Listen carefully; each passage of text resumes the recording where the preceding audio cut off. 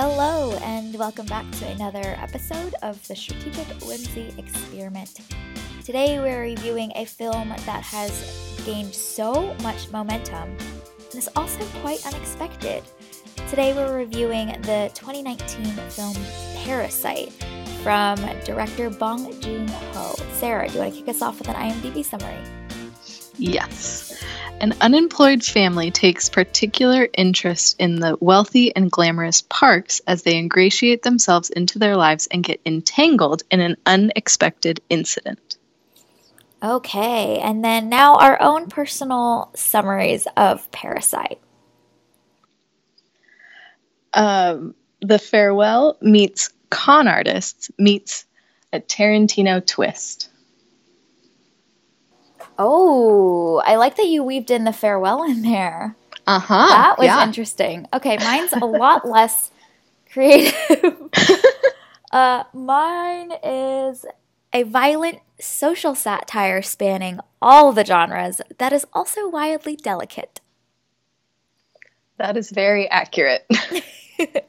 All right, so maybe it's tricky to talk about this film without talking about spoilers, but maybe let's try for a hot 2 seconds and then we'll dive in with all of the spoiler alerts flashing. Because this is definitely one that you need to go in without knowing the plot.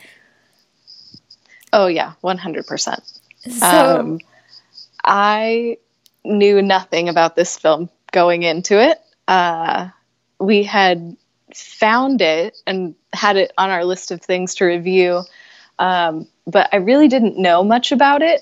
I didn't realize that it was a Korean film and there would be English subtitles, so I was very shocked when I walked into the theater and sat down. But this film was very surprising to me. I really enjoyed it. It is thoughtful and entertaining, and like you said, Jen, like it is a mix of all different genres kind of thrown into one. But it also has a lot to say. So not only is it entertaining, and well done, but it's a very thoughtful piece, and there's a lot of meat to dive into about it. For sure. I didn't watch the trailers, didn't know much about this film as well before going into it. You're right, it was on our radar. We had it on our list of films that we would like to review, that we were excited about. I didn't expect for it to gain so much momentum, actually. I'm so surprised about that, which we can talk a little bit about. But the fact that a foreign film with no English, where you're reading the subtitles, with a full South Korean cast, is making so many waves, not just in the film critics realm, but also so many of my friends and people at work have gone and seen this. So it's very much trickled into the masses, and I find that in itself so fascinating. It's a lot like sports in a funny way. There are these things that make no logical sense, and yet it is unexpected and unpredictable. The films that are become wildly successful and gain that momentum. I also went into this film with the impression from how it was described to me and some of the genre headings that it was going to be a thriller. And we can dive into that perhaps in spoilers, but I wished that I didn't know that beforehand. I wish there was just no genre. It was genreless before going in. And the third thing that I loved about this film is that, I'm a sucker for anything that has some sort of social commentary, and it does it in a way that is so wildly entertaining. So Yep. This checked all of those boxes, and it's a fun ride, and then you leave the theater feeling like you need to unpack it. And I loved that about this film. So perhaps this is where we insert our flashing red lights for our spoiler alert. Yep, I think now is as good a time as any. All right, so if you haven't seen Parasite, This is a film that we highly recommend you don't read the plot summaries. I would even stay away from most of the reviews of the film. Um, I was reading many of them, and they do go into a lot of plot points. So, or hint at them very, very strongly. So, go in blind. This is one that would be really great to go in blind for. All right, so let's start unpacking it. Where should we begin? Oh gosh, I don't even know. There are so many different places that we could start. So, I'm really curious your thoughts on the ending. Let's start there. Go straight to the end. Um, how did you feel about the way that the film ended, specifically the last 10 minutes of it, with the voiceover and the vision of him being reunited with his father, and then that being kind of ripped away from us? I loved that the happy ending was ripped away. Like, I'm usually a fan of that. If an ending is too happy, then I usually call BS. So, when it was going that route, I was like, oh no, don't ruin this movie with that ending. And I kind of like that they brought it full circle, and they kind of ended where they began. It's not the cheeriest of messages, but it also shows just the ride that the pursuit of wealth can kind of take you on. And I also love that it wasn't completely attached to that rock. Like, that was the other thing that I was worried about, like that it would be too much, that this rock is the one that's bestowing the money and taking the money away. And I feel like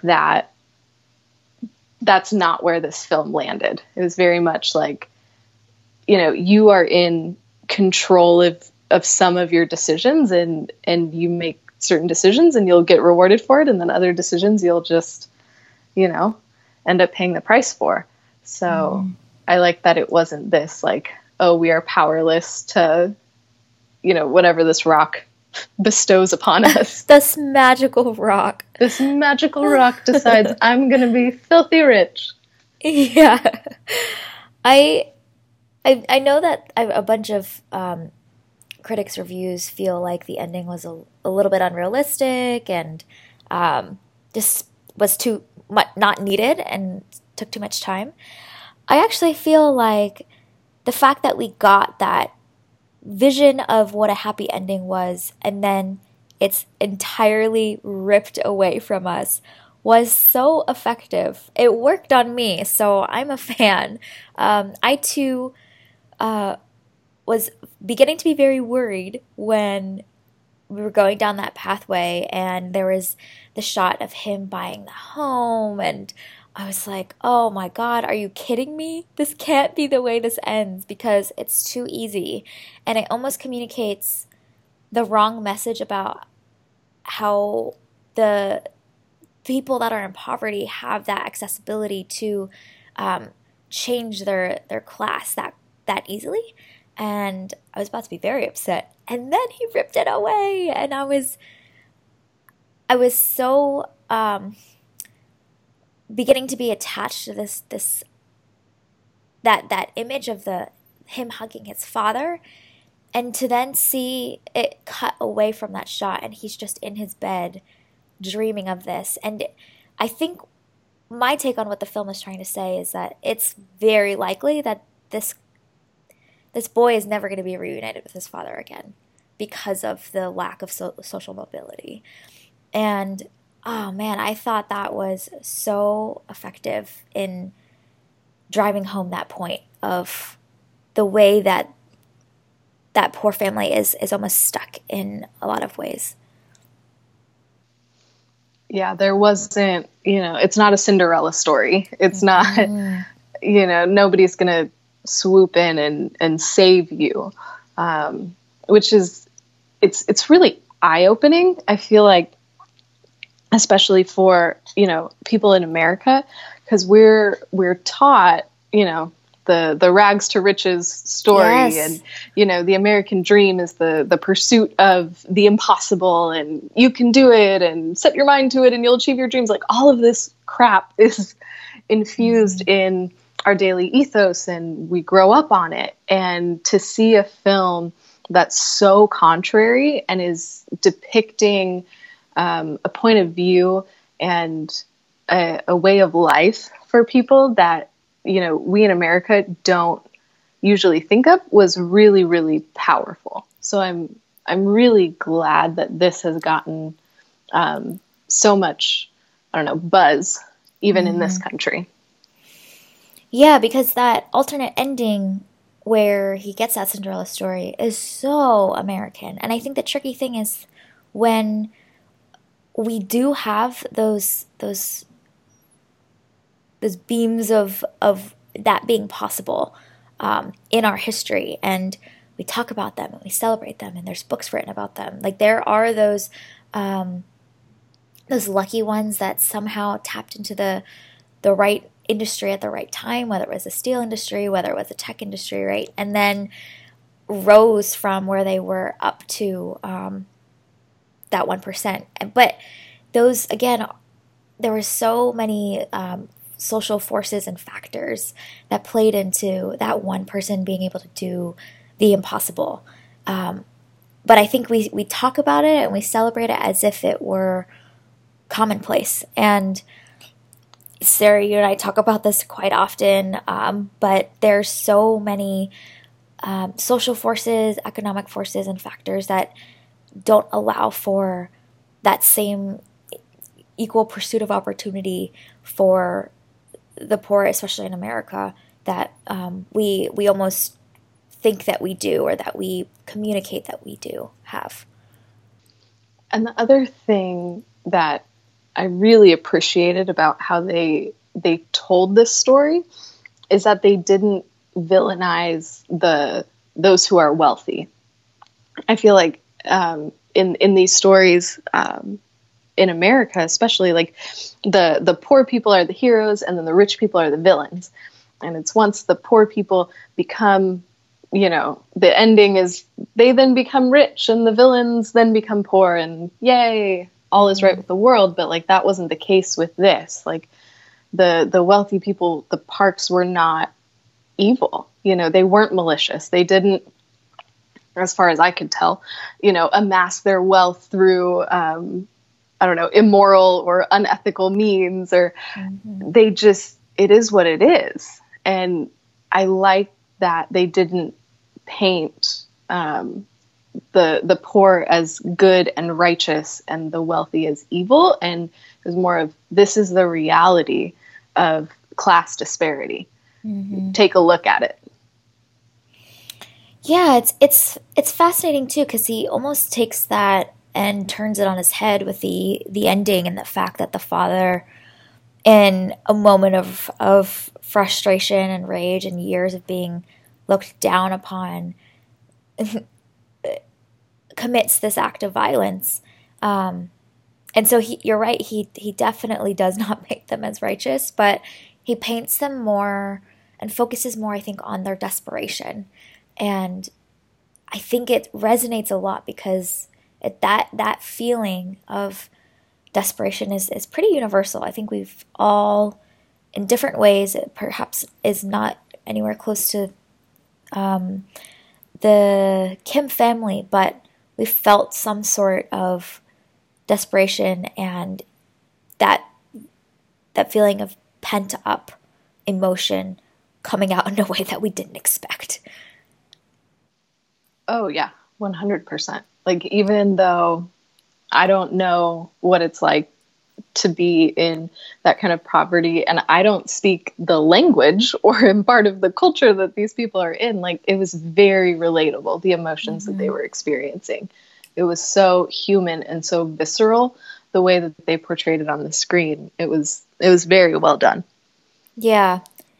And you didn't see the poor as the villains when he commits that as well. It's, you really empathize with them because I think we've had an hour and 45 minutes to connect with them and spend time with them. I like the way that the film sparks and creates building empathy for us with the Kims is really quite smart.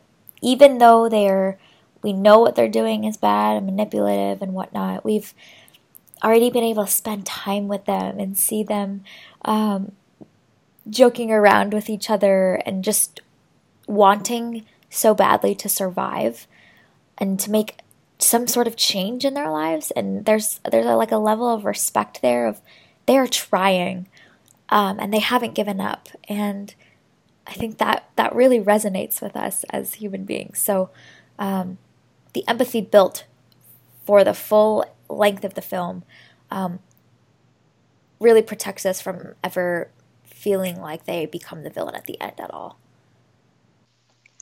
And I love how strategic they were with that building of empathy. Like, I don't know about you, but I kind of went through like a roller coaster of how I felt about that family. Because at first I was like, oh man, that sucks that you're that poor. You're living in this basement thing. Like, that is rough. And then, you know, when they started to kind of go down this path of making their way into the Park family, I was kind of like, well, this feels really unethical. Like, couldn't you have made money in a different way? And it was like right when I was asking that question that they had that scene where they were eating lunch it was like a driver's cafeteria or something. Mm-hmm. And it was like a really quick line, but he said something to the effect of like all of these businesses that he had tried to build and failed. Yeah. And so it was so perfect because I was asking the question and then they answered it. And I was like, oh my gosh, this is wonderful. So like anytime I had one of those kind of questions about like, man, should I be empathetic toward this family? Like, they gave me just the nugget that I needed to continue to root for them and want good for them, even if what they were doing was not the best choice. And that pacing, the awareness of how to pace those little nuggets and where and when to put them in is so delicate and it's so subtle. But man, when it's effective, it works so well. I think I had less of those questions, to be honest, so I'm glad you have a greater moral compass than I, because I was so appreciative that this family is able to be clever and they're trying their best in a way that is probably not ethical, but I loved that they're figuring out how to make something of themselves, and it was more tragic for me to see the father telling his son essentially like you shouldn't care about anything anymore, and you could see him beginning to give up, and that felt way more weighty and tragic to me, to see kind of that fire to want to make something of themselves, to try, beginning to dim. I think that becomes a lot, what's the word I'm looking for? When they lose that fire and they lose that purpose, I think their existence and the meaning in their lives begins to fade, and that as a human being is, I think, really difficult to watch on the screen. And it also helps give, so much more empathy for the son too. And it helps develop that character. And, he felt such a sense of responsibility for his family because his father had given up. His father was in this deep state of despair. And I feel like his mom was right there with him too. Yeah. So it was really on these kids' shoulders to go, okay, well, we're going to provide for this family. We're going to make this happen. And they did. Yeah. Yeah. Which, I mean, it's a moment of foreshadowing or build up to the ending, because you see that he's now taking this responsibility on, and you see that he has this desire to make it happen.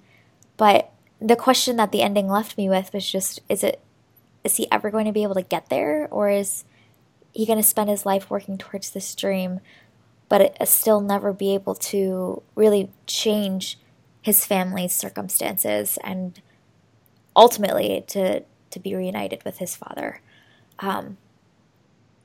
The fact that the father is now added to the stakes of him changing his family's circumstances is so smart to do, because if it was just them figuring out how to become more wealthy and to provide for themselves, like, yeah, we can get behind that. But the fact that they added the father to the stakes just raised the bar for the fact that it may never happen for them, and how that weightiness feels for you as the viewer.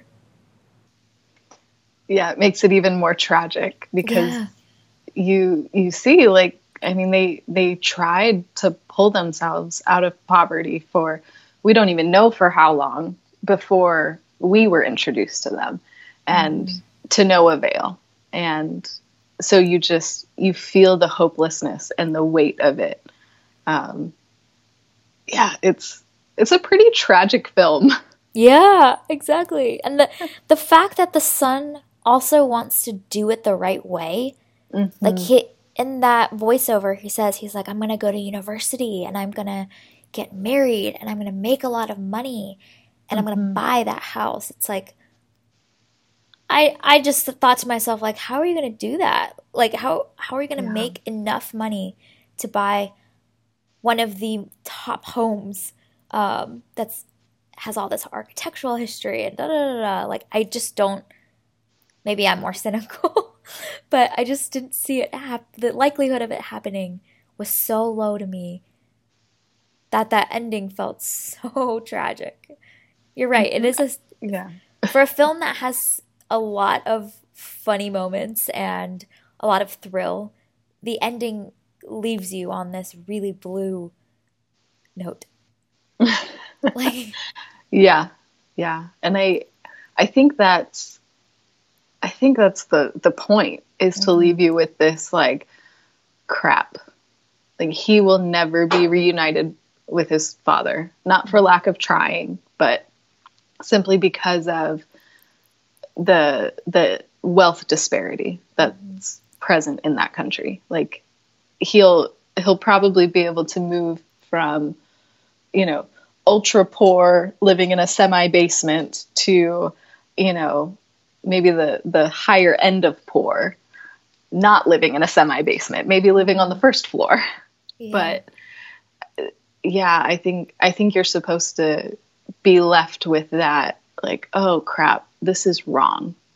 This is Mhm. tragic, and it's it's a shame that so many people throughout the world live in that space of, I was born into this class and I'm going to die in this class, no matter how much I do or how hard I work or how intelligent I am or gifted I am.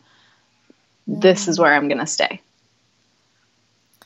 Yeah, and the film gives you the time to also see that this boy is smart. He has learned English. The sister is talented with um, tools for Illustrator, for Photoshop. Like, have they have the grit, they have the fire, they have a lot of the skill sets, but it's not enough. And I think that was smart for the film to do as well, is to showcase their talents and their cleverness. Um, and ultimately, you still feel like it's not going to be enough for them to change their circumstance. Like, these people are not dumb by any means. Oh, heck no. Nope. They were incredibly Yeah. gifted people. And yet, living in a semi basement, Yeah. unemployed. Yeah.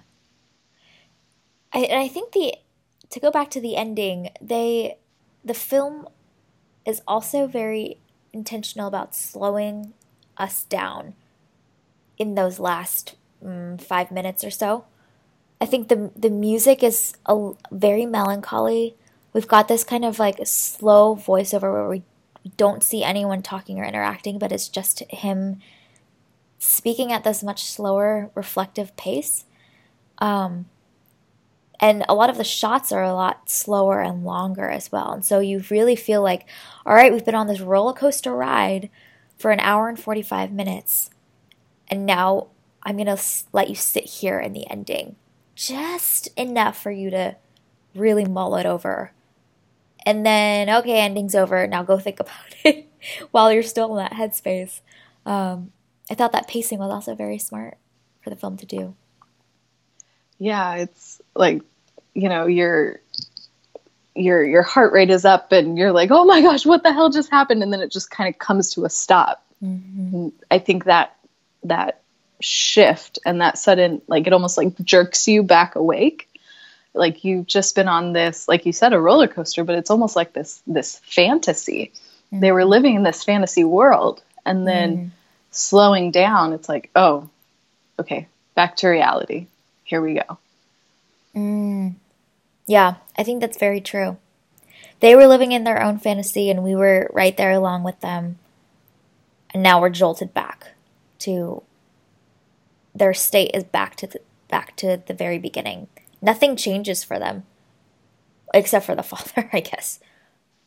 Yeah, their situation gets worse. Yeah. Like, Yeah. the father is stuck in there. The daughter died. So, yeah, they're off way worse than they started. Yeah. Man. So, one of the things that I found kind of interesting about this film is that there was this really healthy mix of very obvious metaphors or parallels. The whole upstairs downstairs thing. A lot of the commentary on social dynamics is pretty obvious. And then there are these very subtle moments that are sprinkled throughout that are also getting at the same thing, but they're not like in your face. And I thought it was very fascinating to see a mix of obvious, let me spell it out for you very clearly, commentary, and then these more subtle ones. One of the really subtle ones that I loved this moment so much, is when the two fathers are in their Indian costumes at the party. And it's all fun and they're joking around, and the Park father kind of sees that Mr. Kim is not down for it, or just feeling kind of reluctant. And the mood immediately shifts to he plays the card of, I'm paying you for this. Yeah. And you see the look on both of their faces and the power dynamic there. And it's so subtle, and it lingers there for a moment and then cuts away to the next shot. But there are those little subtle moments mixed in that I think are so effective. And I think for a lot of films, they kind of err on one side or the other. They're either very obvious, I'm going to spell it out everything to you, or they are often very subtle throughout. And it was cool to see a mix of them. I'm curious your thoughts on that. I really enjoyed that, because it made the whole thing feel much more cohesive and like one unit. Like everything was working together to get you to pay attention to this thing. I feel like a lot of times if the message is very, very overt, then it feels like it was forced on you and it's easier to reject. And then if the message is too subtle, often it's overshadowed by like the larger themes. So the fact that they chose to do it both overtly and covertly just helped make it feel really well-rounded, and like everything was anchored and working together. Yeah, because I think the other interesting thing about those very overt and covert moments mixed together and working together is that I think it makes the subtle moments more surprising and more unpredictable, which then inherently makes them more effective for us as a viewer because we almost have to work to find them a little bit more, and they come more surprisingly because we have these other very obvious the whole there's this family that lives on a hill and there's this family that lives like down in the dumps. They have to go down in the sewer scene. They have to go down all these steps and whatnot to get to where they are. There are those where you're like, all right, I get what you're trying to say and I get what's happening, and then those subtle moments kind of slip in there, and I think I find them more effective next to these really, really obvious ones. Yeah, I think so much of it was well done, even the obvious moments, because everything was so beautiful, or it was framed so artfully that I wasn't bothered by the overt metaphor when they were walking up the hill or when they were running down the stairs. Like, because it was so well shot, I was like, yeah, this is cool. Keep going. It's fine. Whereas I think typically we'd be a lot more frustrated with it when it's spelled out for us. Yeah. We should talk about that whole sewer storm rain scene from a cinematography perspective because it is almost magical in a weird way. Yeah. It's unreal. Like, how did they combine all of the things that they did and make it work? Like, it's action, we're running, we're stressed. Oh my gosh, what just happened? But then there are moments of humor, and then there are moments of empathy, and then you're going, oh my God, that's all sewer. And there's so much happening in that scene, and it's all so beautifully shot. I didn't want to watch it because the thought of it was gross, but I could not stop watching it because it was so good. Yeah, and it's perfectly placed in the plot line as well. Yes. Like, here's this family that have just encountered something vile that they discovered in the basement, right? And they've it comes right after a lot of violence as well. And so they feel that dirtiness, and you as a viewer feel that dirtiness, and then literally they're being covered in their filth. God, and the color palette for that whole scene of the orange light like reflecting off of the sewer water, and there's like purple in there as well. There's so much movement happening. Yes. Yeah, it was constant movement. There was always something to watch on the screen. Like, your eyes were busy because there was so much to look at. Yeah. And I didn't know what to do with the daughter sitting on the toilet, and it kept like bubbling black stuff out of it. Oh my like, God. That's when I was like, I don't know about this. Y'all, we might need to rethink this. Yeah. But it was such a good juxtaposition in the midst of madness. She's gonna find refuge in smoking a cigarette, even if that means that she's gonna be covered in whatever black crap was coming out of that toilet. She didn't care. She just needed a moment. So it was like this weird, very, very human moment, because it was all wrong for that scene. But it was also a moment of comedic relief at the same time when we really, really needed one. Yeah. That image of her just smoking the cigarette, trying to get away. So good. Yeah, it's so well placed and well timed as well. Like we needed enough of just the right amount of the action and wading through the sewer water.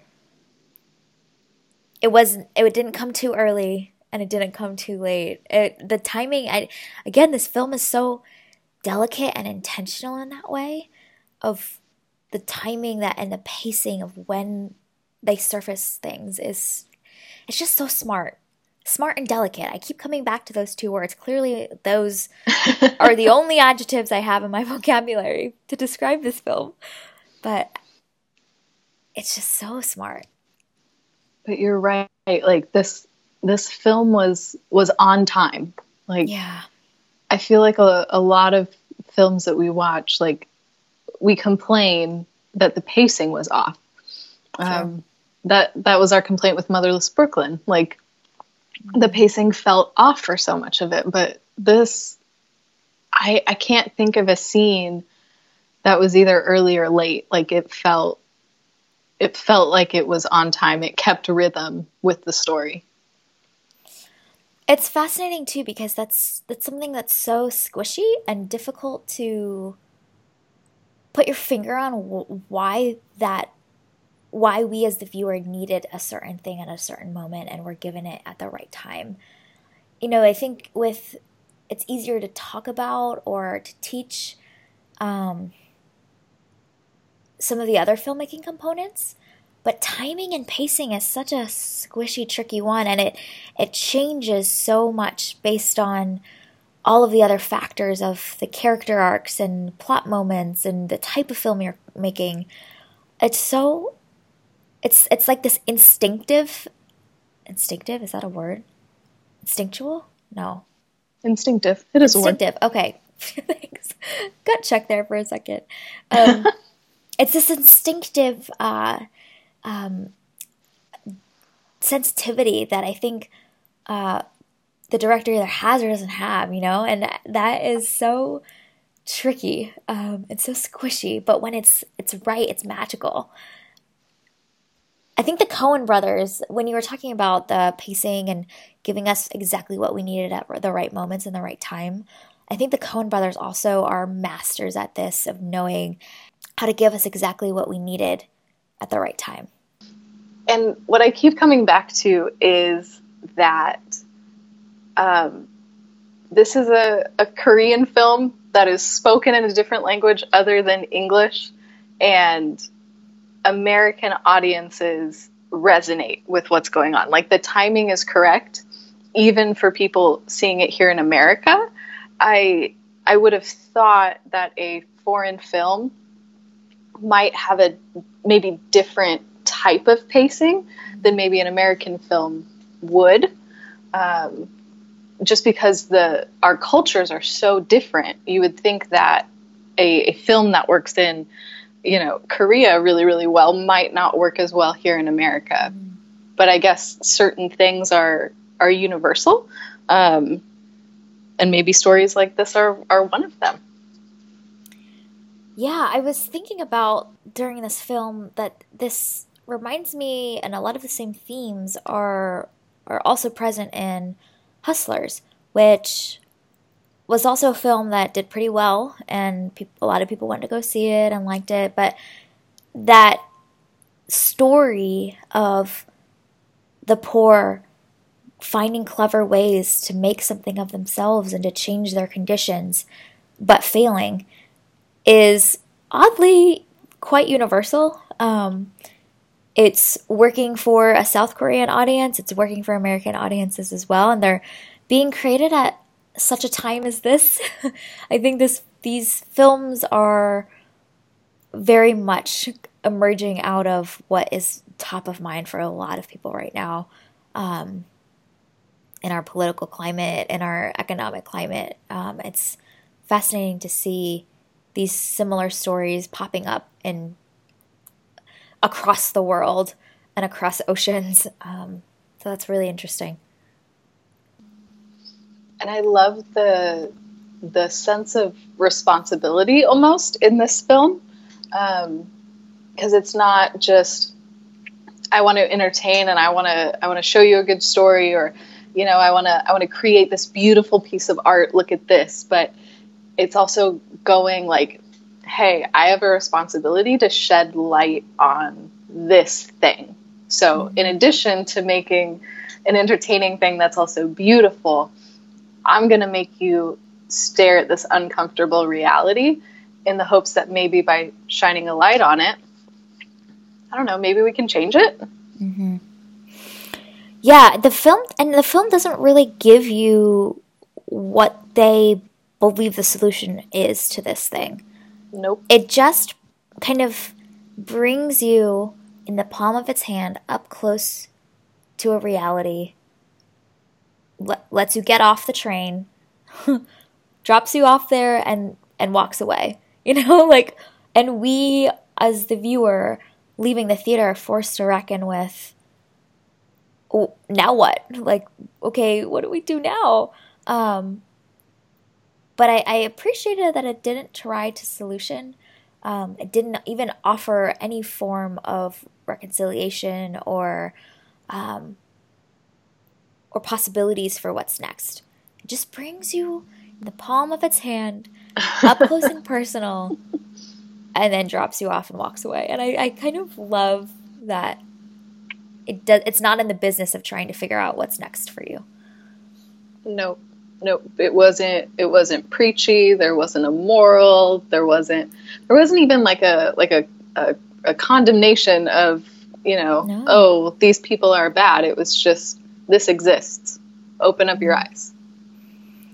Yeah, and I think the fact that the wealthy family was so understandable in a lot of ways helped that as well. They too don't they aren't up close and personal with the realities of their own city and these other classes. So like, and are they to blame for that? That's a whole separate discussion. But they haven't. It's not that they know and are turning a blind eye. They in a lot of ways don't. They too don't know the reality of their city. And I left the theater feeling like, and I'm sure everyone leaves interpreting a different message from the film and for where they are at in their lives. But I left the theater feeling like, gosh, this film's thesis to me is like, check yourself and like check your privilege and figure out like what else, what other human stories are out there, because it's easy to live in the context of our worlds and that becomes our world, and we aren't able to see beyond our circles and the people that we interact with, um, and what else is out there. I was talking with a friend about this, and I lived and worked in New York City for a couple of months, and after living there and then moving to Dallas and now Seattle, what I found fascinating is that just the fact that I am no longer walking around and I'm driving everywhere means that the circles of people that I interact with are just inherently smaller. I drive to work, I get in my car, I drive to work, I see work people, I drive home, I go somewhere else to see friends, and then I drive home. Like that's my world. Whereas the interesting thing about New York is that constantly on the subway, out on the streets, like you are seeing all types of people and lifestyles and conditions at your fingertips. And it's fascinating how just a mode of transportation will influence circles of people that you come up close and personal with. Um, it was, and I think this film is almost like, figure out what other circles are out there and check yourself to see if the world that you exist in is an accurate reflection of what else is actually out there. I loved that that's what you took away from it, because that's not at all what I took away from it. Oh my gosh. Tell me what you took It's away. it's so good though, because I mean that's there. That's 100% there. But I went to the macro. I went to the systems and what systems are in place that are keeping wealthy people wealthy and impoverished people impoverished around the world, and how can we maybe create a more equitable system. How Mm. can we give poorer people who want it, who are, you know, intelligent and entrepreneurial and creative and gifted, like the Kim family, like how can we give them opportunity to rise out of their station? That is so fascinating. This is making me think of the Adobe Creatives Types quiz that I made you take that time. I'm a rock And with a face. you're the rock with the face. So, if you haven't yet taken or heard of the Adobe Creative Types quiz, it's awesome. It's very short. Sarah had a bunch of problems with the questions because I they didn't did. leave her enough flexibility. But Nope. it essentially tells you what your creative personality is and what your tendencies are and all of that jazz. But one of the questions was, do you typically think about things in terms of option A was stories, option B was systems. And this is one of those moments where you went to systems and I went to stories. And for another film, I might go to systems, you might go to stories, but it's cool to see that we took away very different things and like left the theater pondering different things. That means that the film is complex enough and open enough for interpretation that we weren't handed everything on a silver spoon. I think when we leave probably a Marvel movie, we might come to a lot of more similar thought processes because things are a little bit more spelled out. But I love when we leave with different things. That's always fascinating to me. And I love that, like I mean, this really was a work of art. It was wonderful. The story itself was not pleasant, but it was a wonderful experience. And I love that when you see creativity displayed like that on the screen, like you walk away taking some of that creativity into your own life, and you can see how that creativity it's unique per person, so like you took that and applied it to people and the stories that people have, and I took that creativity and I went the systems route and the cultural structure. So I love that creativity begets creativity, and we can walk away and maybe create something of our own, even if it's not, in the typical like art realm.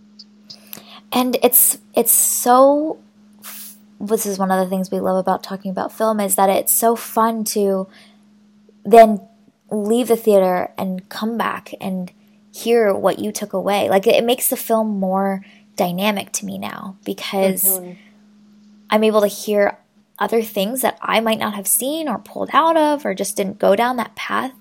And we saw the same exact hour and 45, what is it, 2 hours and 3 minutes or something like that, right? We saw the same 2 hour film, but it's now way more dimensional for me because I could hear what you took away and what this person took away from the same content.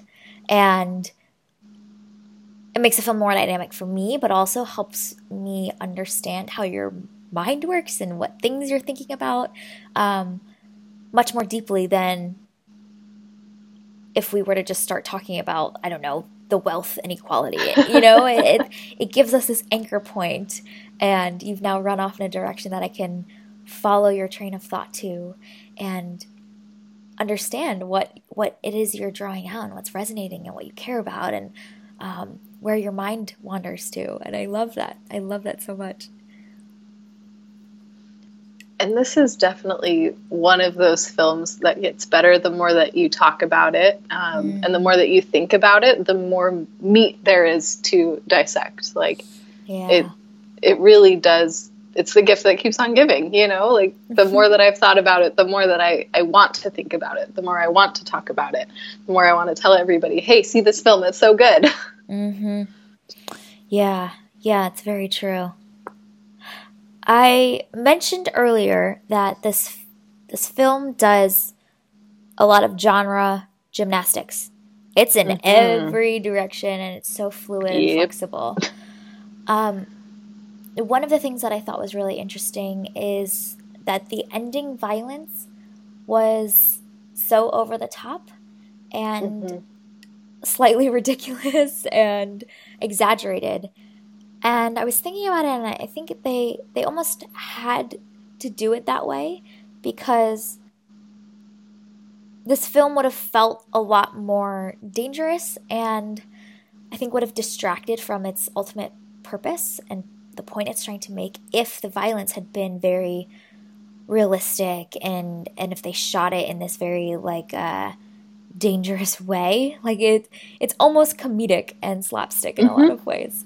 And I think that was a very intentional choice that they made. And I was trying to think about what it is and why they made those decisions for that tonal shift.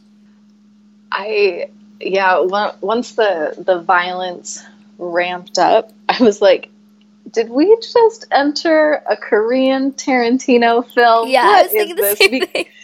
Because it was so over the top. It was kind of out of nowhere, and it was funny. Like that's in all the Tarantino films. But I think I agree with you that it needed to be over the top, and I think the whole time that they were in the park, I don't know, orbit, it all felt over the top. It was like this like larger than life, grandiose thing. So it only made sense for that violence to also be in that same vein. Otherwise it would have felt like we would have shifted films as opposed to just changing genre. Yeah, and there's so many comedic moments weaved in from the beginning as well that through line had to stay. But man, the whole third act is absolutely ridiculous. It's nuts.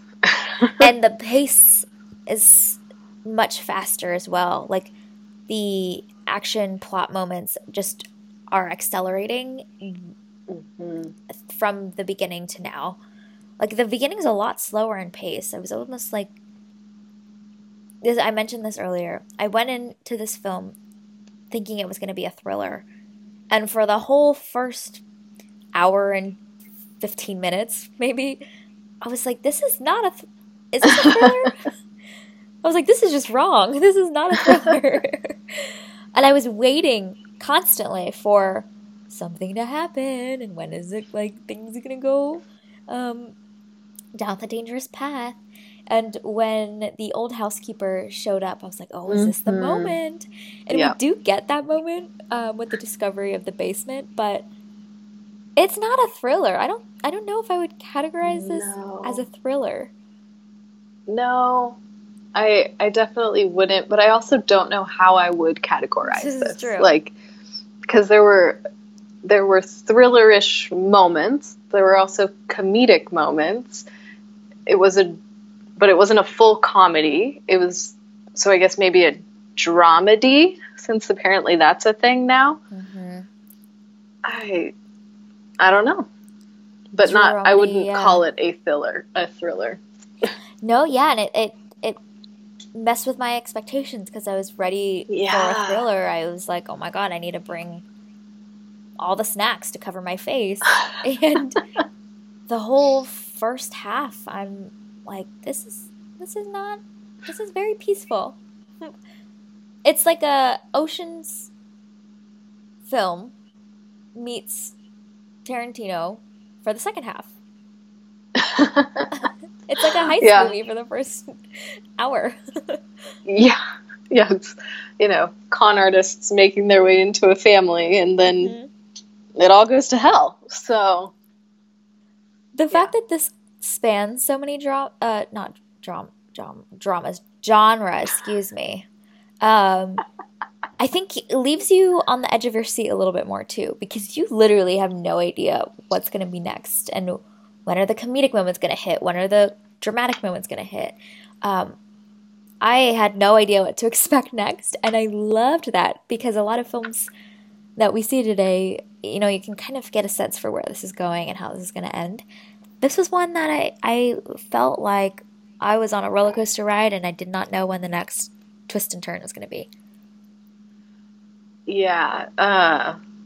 The fact that there was a whole person living in the basement and nobody knew, like, what in the world? Like, Lord Jesus. I'm so glad I don't live in a house. I know, right? Like, I will go to my apartment gladly tonight. Yes. Yep. Don't want a basement. Mm-mm. Nope.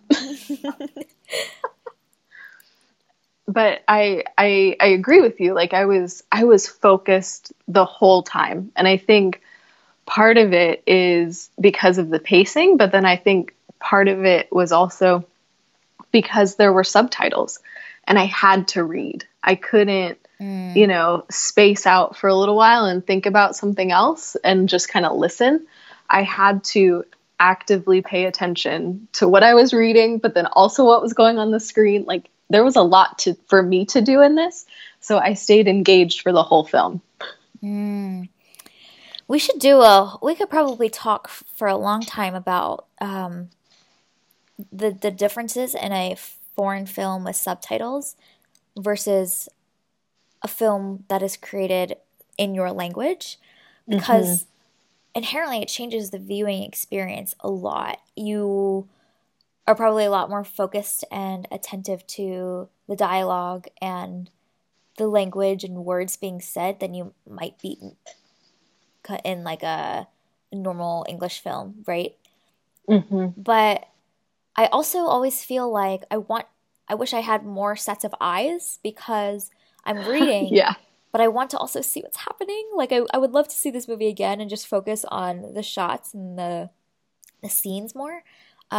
Just your eyes focus is constantly having to shift back and forth. So it's an interesting it's a very different viewing experience. And I think even the language of the film will change your viewing experience too. Like Mm. most of the foreign films that I've seen have been in Italian or Spanish. Like it's some romance language that I've heard a lot before, even though I don't speak it, but it's familiar and I know some words. And but with this, I mean, I don't know that I know anybody that speaks Korean. Like I don't think Mm. I've ever heard it spoken.